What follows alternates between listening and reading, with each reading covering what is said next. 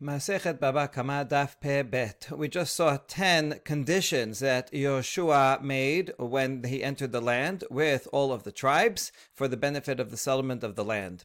Since we're talking about 10 and enactments, now we have another list of 10 enactments that Ezra HaSofer made when he came from Bavel to Eretz Yisrael to resettle the land of Israel at the beginning of the second Bet HaMikdash. Asara takanot tiken Ezra, shekorin b'mincha b'Shabbat, vekorin b'sheni b'chamishi, v'danin b'sheni u'b'chamishi, u'mechabesin b'chamishi u'b'Shabbat, ve'ochlin shum be'erev Shabbat, ve'shetei isha mashkemet ve'ofa, ve'shetei isha chogeret b'sina, ve'shetei isha chofefet ve'tobelet, ve'sheyu rochlin machazirin ba'ayerot, ve'tiken tebila le'ba'ale Kiryan. First we have the list, and then we're going to explain each of the items. Number one, that we should take out and read Sefer Torah on Shabbat afternoon during Mincha, and also that we read Sefer Torah on Monday and on Thursday, as we do till today.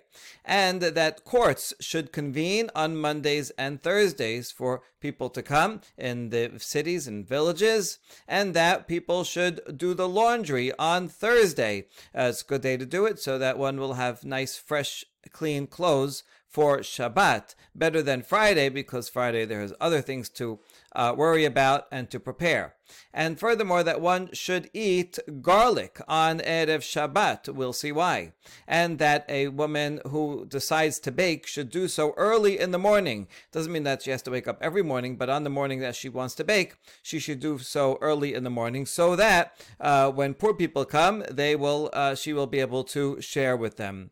And that a woman should wear a breechcloth, some kind of undergarment or apron for modesty purposes, and that a woman should scrub before, or either scrub or comb her hair before she immerses, so that there will not be any chatzitza, any separation between either her skin and the water, or her hair shouldn't be knotted or have dirt, so that when she does tevilah, it's a kosher tevilah, and that there should be traveling salesmen going around to different cities selling cosmetics and perfume, so that they will be readily available, so that women can keep themselves beautiful for their husbands. And furthermore, that a man who has an emission should go to the mikveh. Okay, let's explain them. We instituted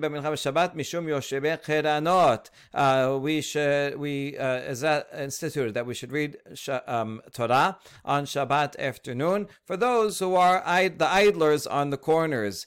People have nothing to do, they're just sitting idly. Either it's referring to that they're idle on Shabbat afternoon, doing nothing. So we say, you know what, we're going to have Sefer Torah. That way people will come back and they'll stay, and they'll come early or stay for shiur of Torah, and that'll be more encouragement than just sitting on the corner doing nothing. Or maybe people who don't get to come to Bet Knesset during the week, so that they can hear that the weekday portion, at least on Shabbat afternoon, even if they can't hear it on Monday and Thursday. Vishu korin b'sheni b'chamishi Ezra tiken v'amekara hava metakena detanya v'lchu shalosh yamim b'mila v'lo masu mayim dor shel shemot amru en mayim ela Torah shnemar hoi kol sameh lechu lamayim. Oh yes, is it Ezra HaSofer? He came to Eretz Yisrael around the year 450 BCE.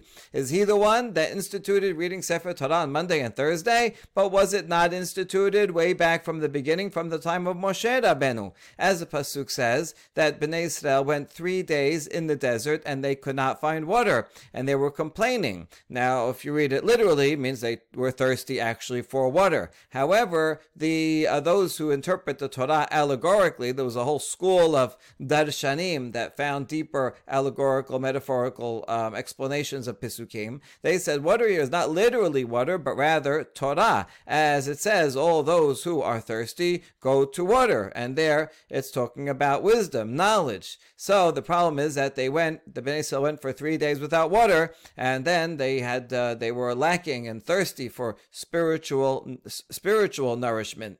Therefore, they should not know. There should never be 3 days that one goes without learning Torah. כיוון שהלכו שלוש ימים בלא תורה, נלאו, עמדו נביאים שביניהם תקנו להם שקוראים בשבת מפסיקין באחד בשבת, וקוראים בשני מפסיקין שלישי ורביעי, וקוראים בחמישי מפסיקין ערב שבת, כדי שלא ילינו שלושה ימים בלא Torah. The Beraita continues and says, because Bnei Israel went for 3 days without learning Torah, this is a public institution of learning Torah that everybody will come to, so they became weary, spiritually weary. And so the Nevi'im that were there, Moshe was there too, and other Nevi'im, they got together and instituted that. Jewish communities for all time, no matter where they are, should read Torah on Shabbat, and then they can take a break on Sunday. They'll read on Monday, they take a break on Tuesday and Wednesday, and then they read on Thursday, they take a break on Friday, so that there will never be a span of 3 days or more without learning Torah. We see that, so the Monday and Thursday readings were already instituted way before Ezra HaSofer. So why is it on this list of things that Ezra did?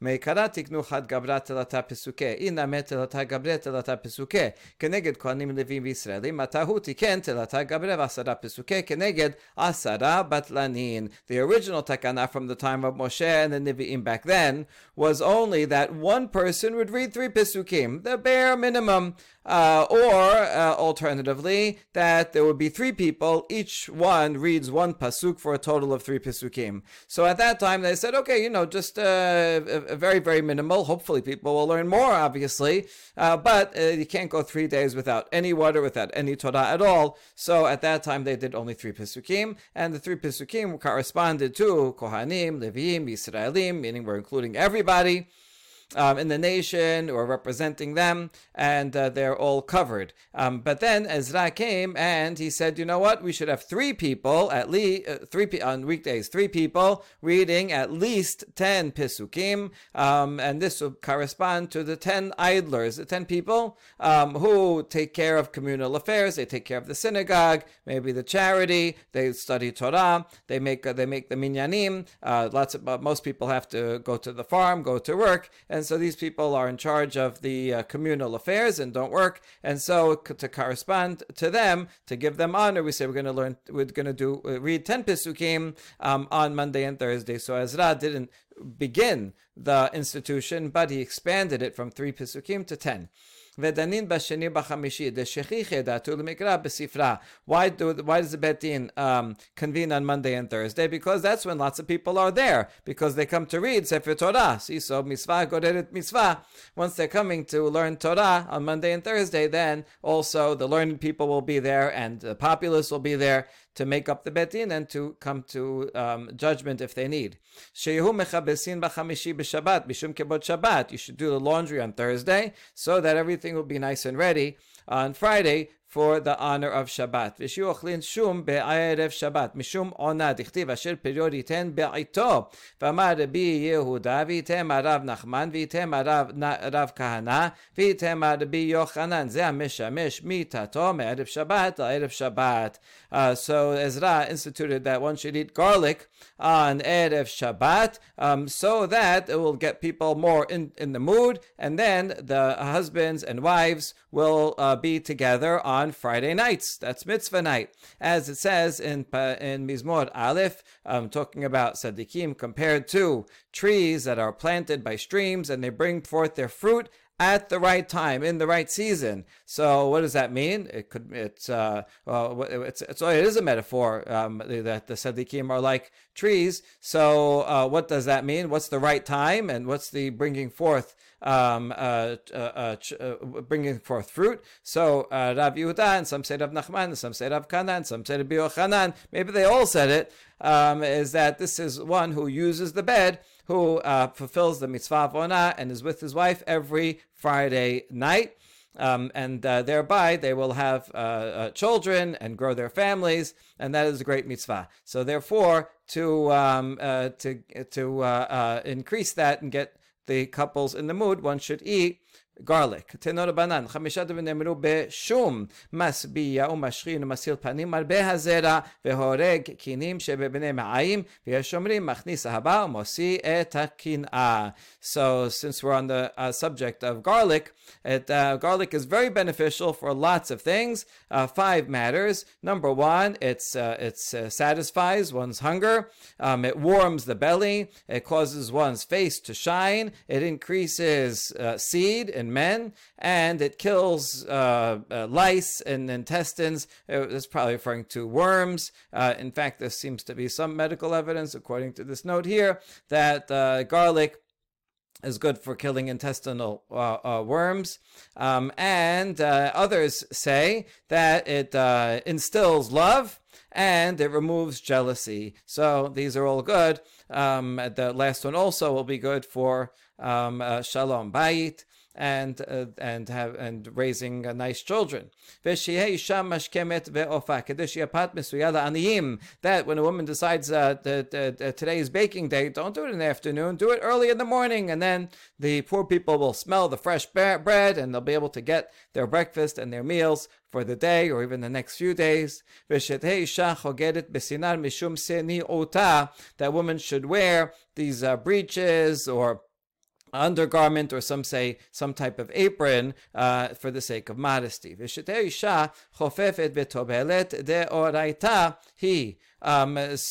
that women should comb their hair or scrub and only then go to the mikveh, so that there will not be a chatzitza, separation between the water and any part of their body. We ask, Ezra instituted this. This is a deoraita law. Detanya v'rachaset besaro b'mayim sheli davar choses ben besaro lamayim et besaro tatafel b'saro umaynihu se'ar. The Braita quotes a pasuk that a person has to wash his flesh in water. Anyone who needs to go to the mikveh, the flesh has to be touching the water directly, and there cannot be any interposition between one's skin and the water. So obviously, you have to scrub and wash any, just in cases, any dirt or scabs or anything that will be an interposition.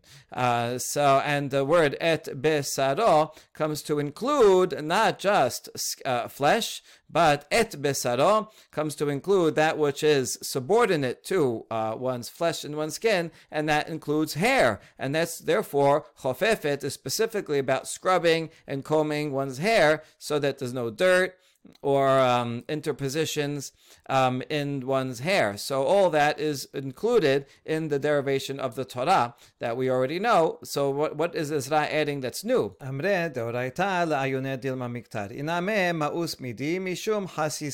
the answer is, from a deoraita level, it would be sufficient for a woman to look at her hair, just to check it to make sure there's no knots. That would be a chatzitza, or that there's some dirt that is disgusting that is there, and that would be a chatzitza. So it's enough to just to check it out and see, and if you don't see anything wrong, then she could just go and dunk. Ezra came and said an obligation of everyone should comb their hair. Others say refers to scrubbing. So even if you don't see any knots or any particular dirt, nevertheless everybody should scrub and comb just to make sure. That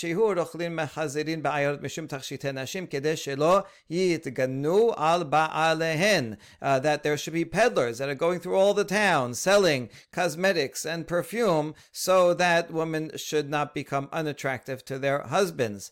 That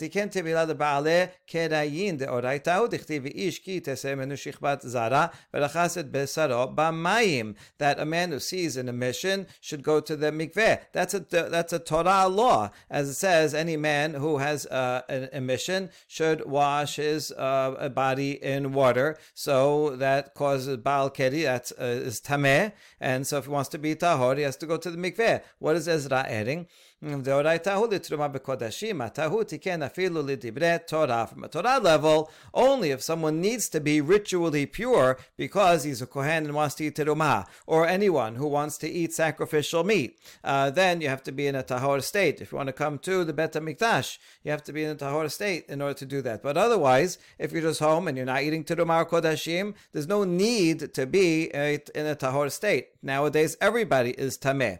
In the time of the Bet HaMikdash, and even afterwards, there were people that wanted to be tahor, to be on a higher level of purity and spirituality. So they would have everything, all their food, they would try to eat always when they are tahor. We have a remnant of that today, that we wash our hands before eating bread. Same reason. So really, you only have to go to the mikveh after becoming a Baal Keri if you need to be ritually pure to eat pure food, but not otherwise. So Ezra came and said, also to study Torah, and therefore men, anytime they were with their wives, they would have to go and go to the mikveh before they came to study Torah.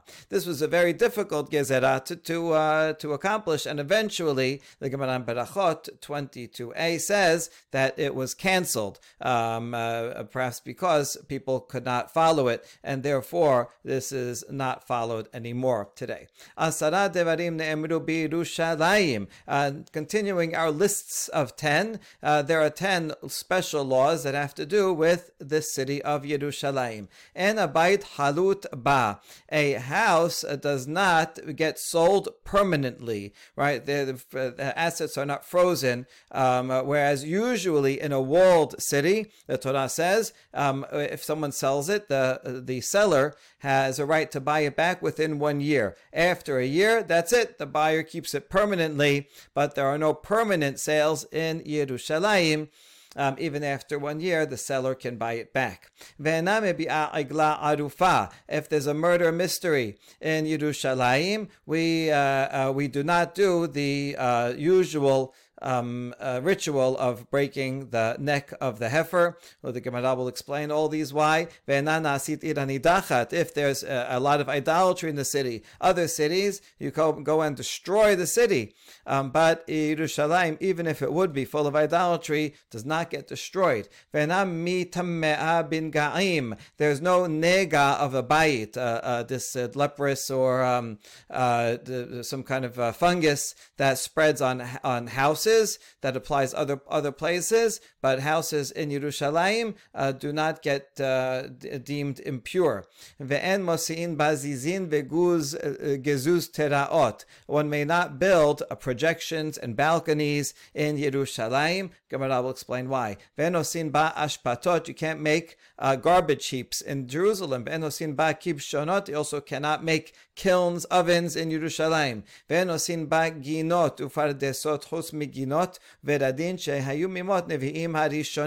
One cannot add more gardens or orchards in Yerushalayim. In addition to the rose gardens that were already there from before, those are grandfathered in, but no new gardens or orchards. You cannot raise chickens in Yerushalayim, and if someone dies in Yerushalayim, we take the body out. We do not leave it overnight in the city.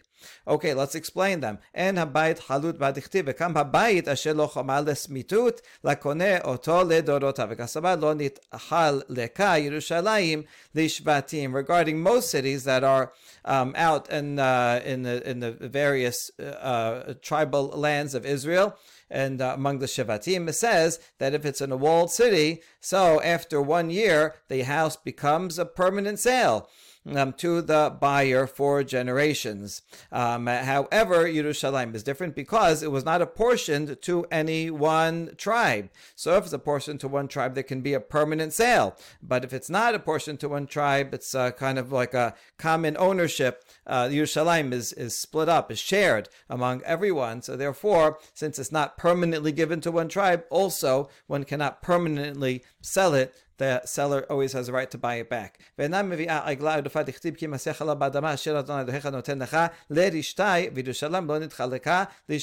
pasuk about Egla Arufa says that if you find the body and you don't know who the murderer is, so then the closest city has to come and do the whole ritual. But it says on the land that Hashem has given you as an inheritance. But Yerushalayim was not apportioned to any of the tribes specifically as an inheritance, and therefore this law cannot apply there. And also regarding an idolatrous city, it says if you should find one of your cities where the idolatry has spread, but it says your cities, but Yerushalayim is not one of your cities in particular because it's shared by all the Shevatim.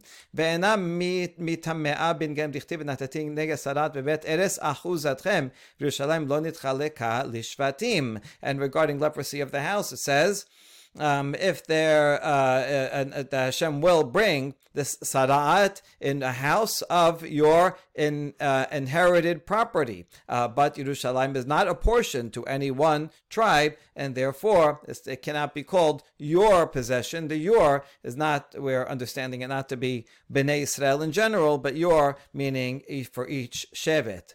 ואין מוסיעין בעזיזין וגוסרות מפני אוהל הטומאה משום דלא להתחזקו עולה לרגלים. When you're building your homes and buildings in Jerusalem, you're not allowed to build projections and balconies for two reasons. Number one, that it will create an ohel, a tent, and if there is any corpse impurity underneath, even buried down, then someone who walks under that balcony will become tameh through tent impurity. And so in Yerushalayim, there's lots of Kohanim and lots of other people that are coming there and want to be tahor and are eating kodashim and lots of meat that is kodesh.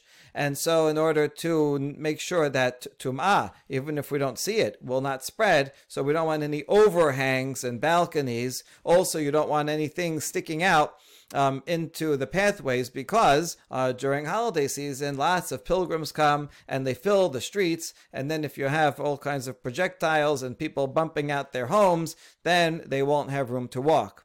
No garbage dumps in Jerusalem, because garbage dumps will bring rats and creepy crawlies, and then any of the shikatzim, when they die, they cause impurity. The different shirasim, and we don't want to have impurity in the city of Jerusalem where people are eating kodashim. And no big ovens in Jerusalem because they make smoke, and then it's going to be all smoggy in Yerushalayim, and we want it to be beautiful. Now gardens and orchards, although they are beautiful in themselves, but to keep them up you have to bring fertilizer that smells, and so we don't want the bad smell in Yerushalayim. Mishum kodashim, no chickens, as we saw earlier, because chickens go and peck in the garbage, and then they take this stuff from the garbage that is tameh, and they spread it around, and then that will spread tum'ah even to kodashim. And the fact that you cannot have a corpse stay in Jerusalem overnight is a tradition, although it's not so hard to figure out some explanation. We saw so many of these things were because of tum'ah, and a corpse is avi avot hatum'ah and will cause tent impurity in any house that it's in. And so for the sanctity of Yerushalayim, we take even if the bodies are not yet ready to be buried, we do not leave them in Yerushalayim overnight. We next go all the way back to the Mishnah that said, "En megadelin chazirin bechol makom," one is not allowed to raise pigs in any place.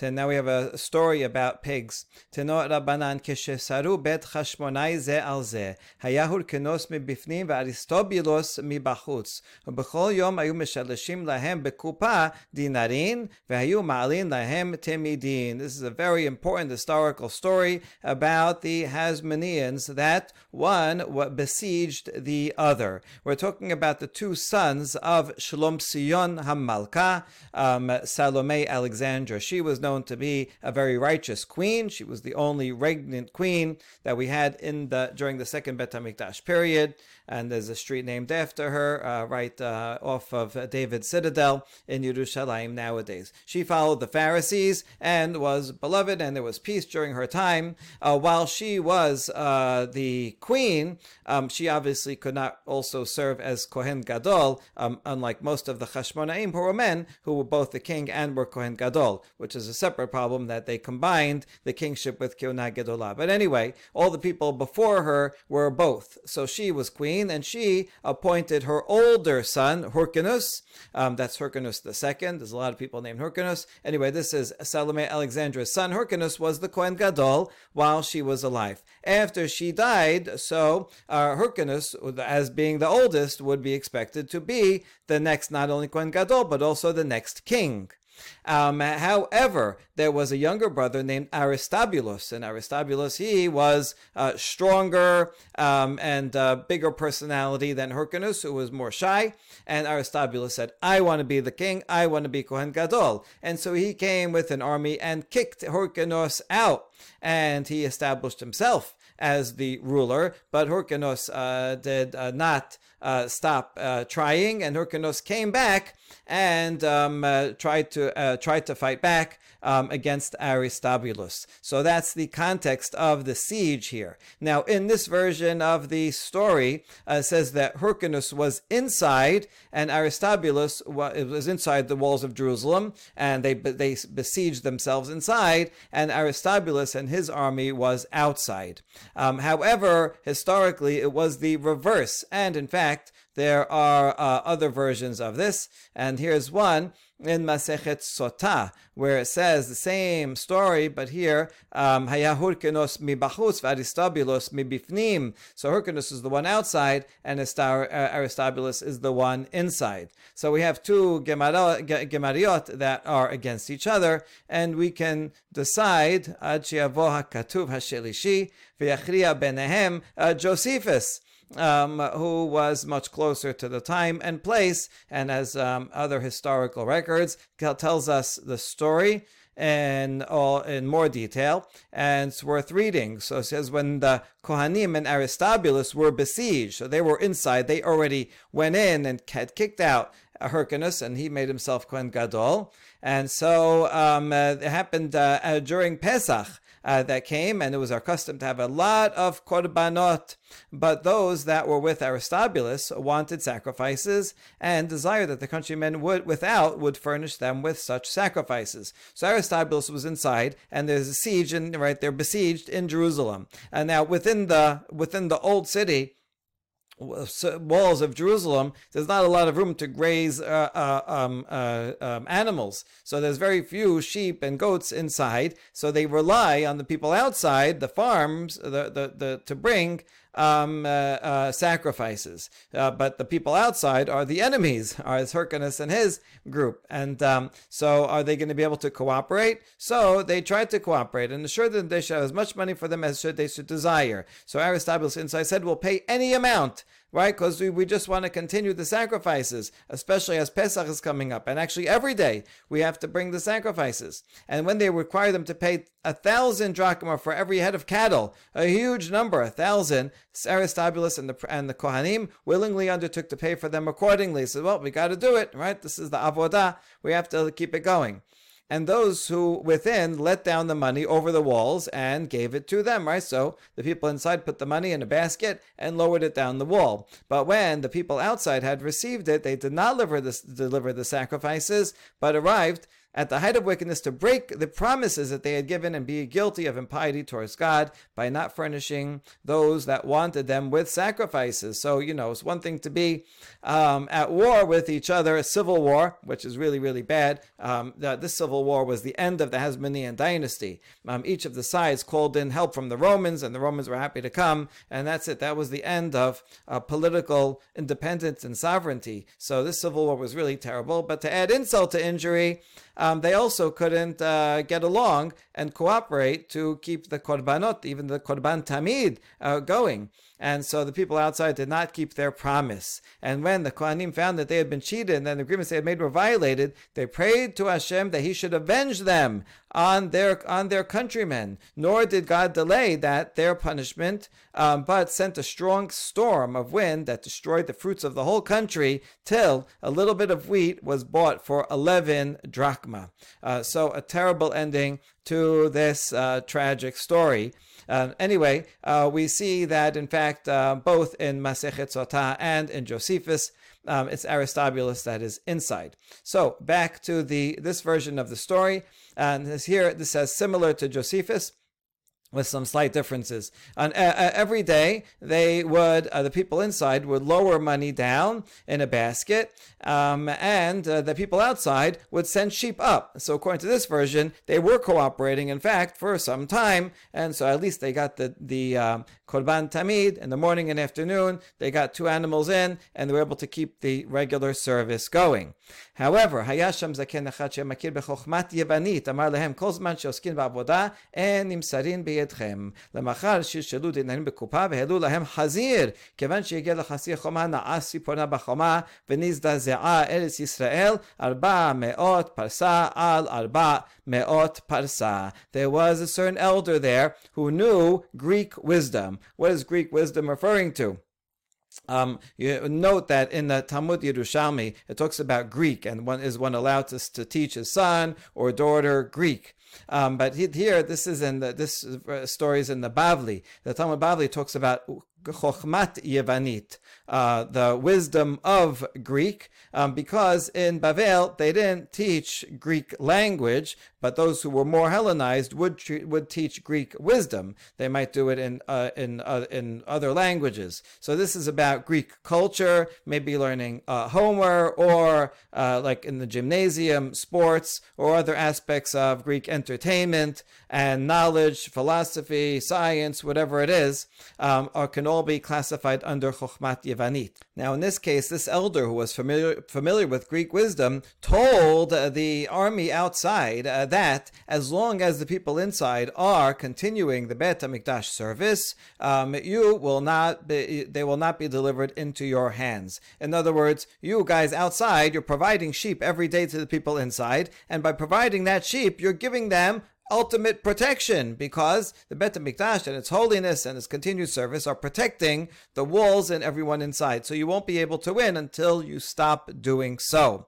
So this Greek this elder here is giving them really information that will end up causing the stopping of the Bet HaMikdash service and the destruction of Jerusalem and this whole civil war that ensued and the terrible punishment that comes after. So this elder is really not a good guy. Now, why is it important that he's familiar with Greek wisdom? What does the Greek wisdom have to do with his knowledge? I mean, if anything, he knows that the Bet HaMikdash is important and offers protection. Why does he have to know that? But he doesn't learn that from Greek wisdom. He can know that just from Jewish wisdom.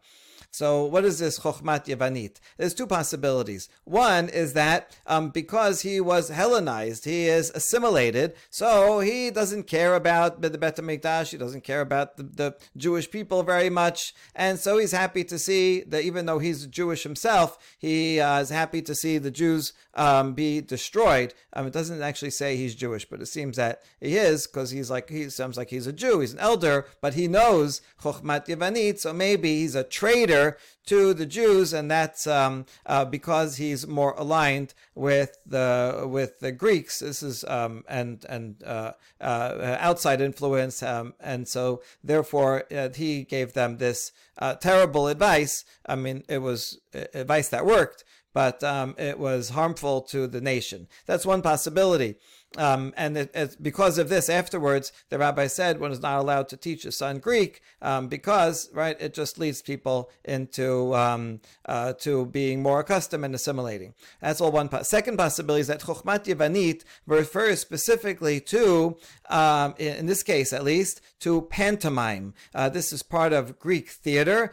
These theaters were very large, and they did not have sound systems and microphones, so actors would have to act out what they were doing, so that even people far away, even if they couldn't hear every word, would be able to see visually. And that's ended up with miming, which was very important and popular during Roman times, where, like today, they were silent and they would have to act everything out, and you could tell what they were doing. So if this elder was inside the walls of Jerusalem and he wanted to get a message outside without drawing too much attention and shouting over the wall, hey, stop bringing sacrifices, then they would have killed him inside.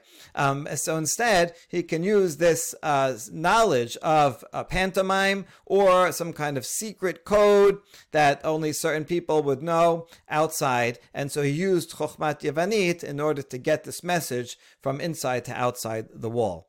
Okay, in any case, he delivers this message and they get it, And on the next day, when the people inside lowered down the money, the people outside, instead of putting a sheep, they put a pig into the basket. And as the people inside are holding it up, it got halfway up, and the pig stuck its nails or hooves into the wall, and Eretz Yisrael had an earthquake that reached 400 parsangs by 400 parsangs. But this may refer to a storm, right? Josephus said that immediately when this happened, the Kohanim inside prayed that there should be destruction to the people outside, and then there was a storm, and so this could be referring to a wind and storm and earthquake. That is parallel in Josephus. And the result of this storm is Be'ota she'amru arura ish yegadel chazirim ve'arura adam she'elamed et beno chochmat yevanit ve'alota she'ashaninu maaseh sheba omer miginot ha'serifin u'shtei alechem mebik'at en socher. At that time, the sages said, "Cursed is anyone who raises pigs," because a pig was involved in this terrible incident. So you know what? Why do you even have a pig here? Are you eating it? Are you selling it? All that's prohibited anyway. So that shows something negative, and a pig was involved in this story. So they said, not only is it not permitted, that we knew before, but now there's even a curse against anyone who raises pigs, and also cursed is anyone who teaches his son Greek wisdom. Because Greek wisdom was used in this case either to deliver the message or because it influenced at least this guy to assimilate and look out for the destruction of Yerushalayim. And so they put a ban and cursed anyone who would teach his son here Greek wisdom. Again, in the Bavli it's Greek wisdom, because in Persia they weren't speaking Greek anyway. In the Mishnah and Talmud Yerushalmi it's actually Greek, meaning Greek language, although with Greek language comes reading things in Greek, which would be associated with Greek culture and knowledge. Okay, because at that incident we learned that as a result of this terrible storm that came and plague, so the crops were destroyed, that in order to bring the omer, just an omer the size of a measurement of barley, for on the beginning of Pesach, they had to go so far away, all the way to the gardens of Sirifin. And when they had to bring the wheat for the 2 loaves on Shavuot, they had to go all the way to the valley of En Socher, which also is far away because all the farms and the produce everywhere and near Jerusalem were destroyed, and that's how bad the destruction was. So very important and instructive story. Baruch Adonai Leolam. Amen ve'amen.